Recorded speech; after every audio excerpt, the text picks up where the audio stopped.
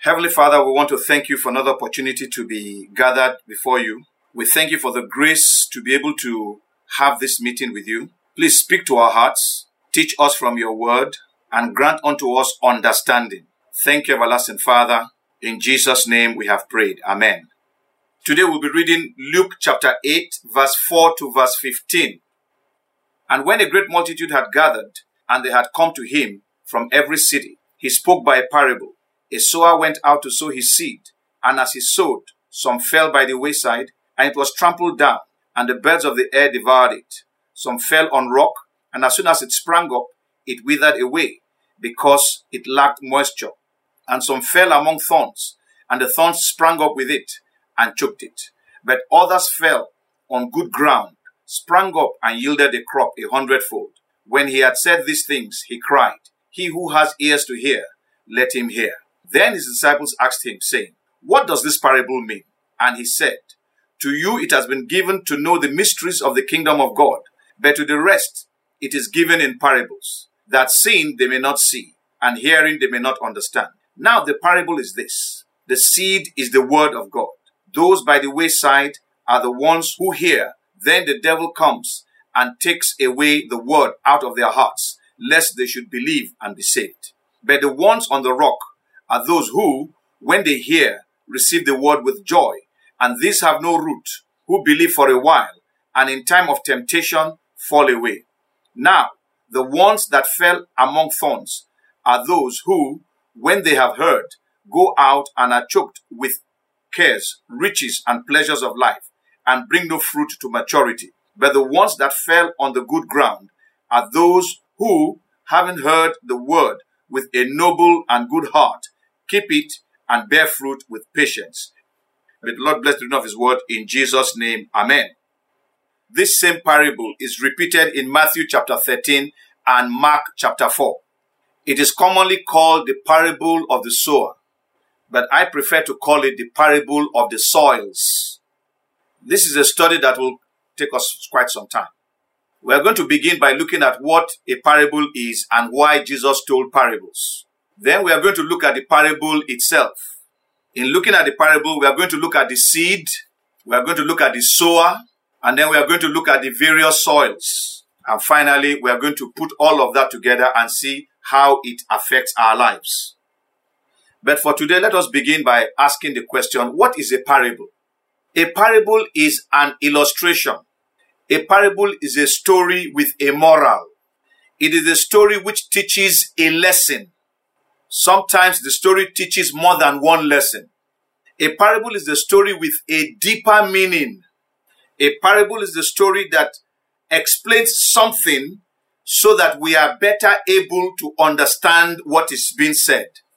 A parable may not be exactly what the story is about, but it is used to teach people certain truths.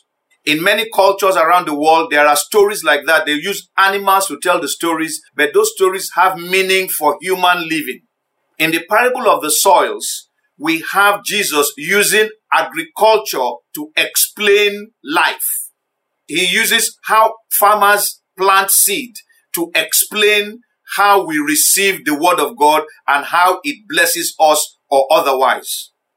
This is a very important parable because the Lord Jesus Christ himself said that this was a very, very crucial parable.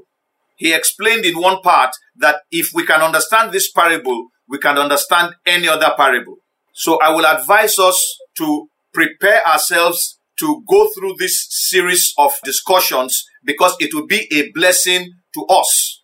I don't want us to see it as just another regular thing, but something that is so important to us that for the rest of our lives, we will have it within us.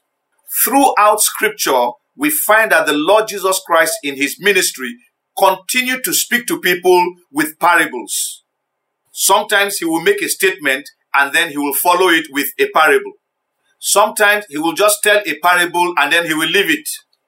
At other times, after he has told the parable, then his disciples will come and ask him and he will give them the interpretation. Every parable has an interpretation. Every parable has a deeper meaning than the story it is telling. Every parable has a lesson or lessons to teach us. And when such a parable is told by the Lord Jesus Christ, it is something we must take very seriously. So having said that, let us answer the next question. Why did Jesus speak to people in parables? The first reason is that Jesus speaks in parables to make some things easier to understand. So the Lord Jesus Christ told parables to help our understanding of spiritual things. For example, when he was trying to explain to Nicodemus about being born again, he spoke about a natural birth and then spoke about a spiritual birth. And then he used the wind to explain the nature of the spirit. He used that to explain that anybody who has the Spirit of God in him will operate the way the Spirit of God operates. That it is difficult to be able to explain who that man is from a natural perspective. So Jesus used parables to make difficult things easy for us to understand. Secondly, the Lord used parables to explain things that are not easy for us to visualize. He uses these stories so that in our mind, we will be able to visualize what he's trying to say. That brings us to a third reason. He uses parables to enable people visualize things that cannot be seen with the naked eye. For example, when he told the story of the rich man and Lazarus, he enabled us to visualize heaven and hell. He enabled us to understand that we will still recognize people in heaven or in hell. He enabled us to understand the kind of suffering in hell. He enabled us to understand that the rich man who went to hell was asking for just a drop of water from the finger of Lazarus. He enabled us to understand that people in heaven cannot cross over to hell, and people in hell can never cross over to heaven. He enabled us to understand by that story that once a person is in hell, he is in hell forever.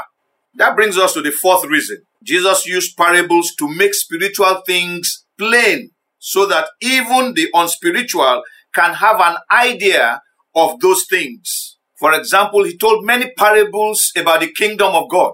In one of such parables, he told the parable of the dragnet, how a fisherman will go to sea and catch many creatures in his net. But that when he returns to the shore, he will now select the ones he wants and throw away all the others. And by that parable, he explained to us that it is not everybody that we see in church that will be in heaven. He used that parable to explain to us that there are certain things that he is looking for. And those things, when he finds them, he will select those ones and put them in heaven.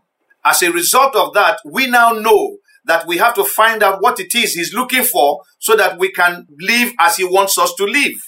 So we can say that Jesus used parables to enable us have understanding of spiritual things. He used parables to bring us into light who were in darkness. He used parables to open our blind eyes so that we can see the things that we could not see before. In this particular parable, even though the Lord Jesus Christ was using agricultural practices to tell a story, he was actually speaking to us about why some people grow in spiritual things and some people do not grow in spiritual things. Because in agriculture, the same seed that will be productive in one soil, you find that seed unproductive in another soil. Even when a farmer is an expert farmer and the seed is good seed, once the soil is not good, it will not be productive. So the Lord used the parable of the soils to explain to us how his word, when it is preached, comes to certain people. He used this parable to explain to us why it is that when people are gathered and they hear the word of God, some people are growing and some people are not growing at all. He used this parable to challenge you and I to grow spiritually. The essence of this parable is not for us to say, oh, I am a bad soil, so there's nothing I can do about it. The essence of this parable is to say, even though you are not a good soil, you can be made a good soil. For example, when a person hears the message of God, and that message is saying that you are a sinner, it also gives you the solution to change from being a sinner to a saint. So the parable of the soils is telling us this is who we are, but if we are not right, then we can become right. At this time, I want us to pray. I want us to ask God to give us understanding so that as we continue in our study, we will be enlightened by the study. I want us to pray that as we listen to these teachings over the next few weeks, that our lives will be challenged and we will change. I want us to pray and ask God to give us understanding of His word. I want us to pray that God will prepare our hearts to receive His word. Let us go ahead now and begin to pray. Hallelujah. Heavenly Father, I want to thank you for your word. Pray that as we continue with our study in the weeks to come, that Lord, you will enlighten our hearts, that you will make us to be of quick understanding so that we can receive all the benefits that you have for us from this study. This I ask in Jesus' name. Amen.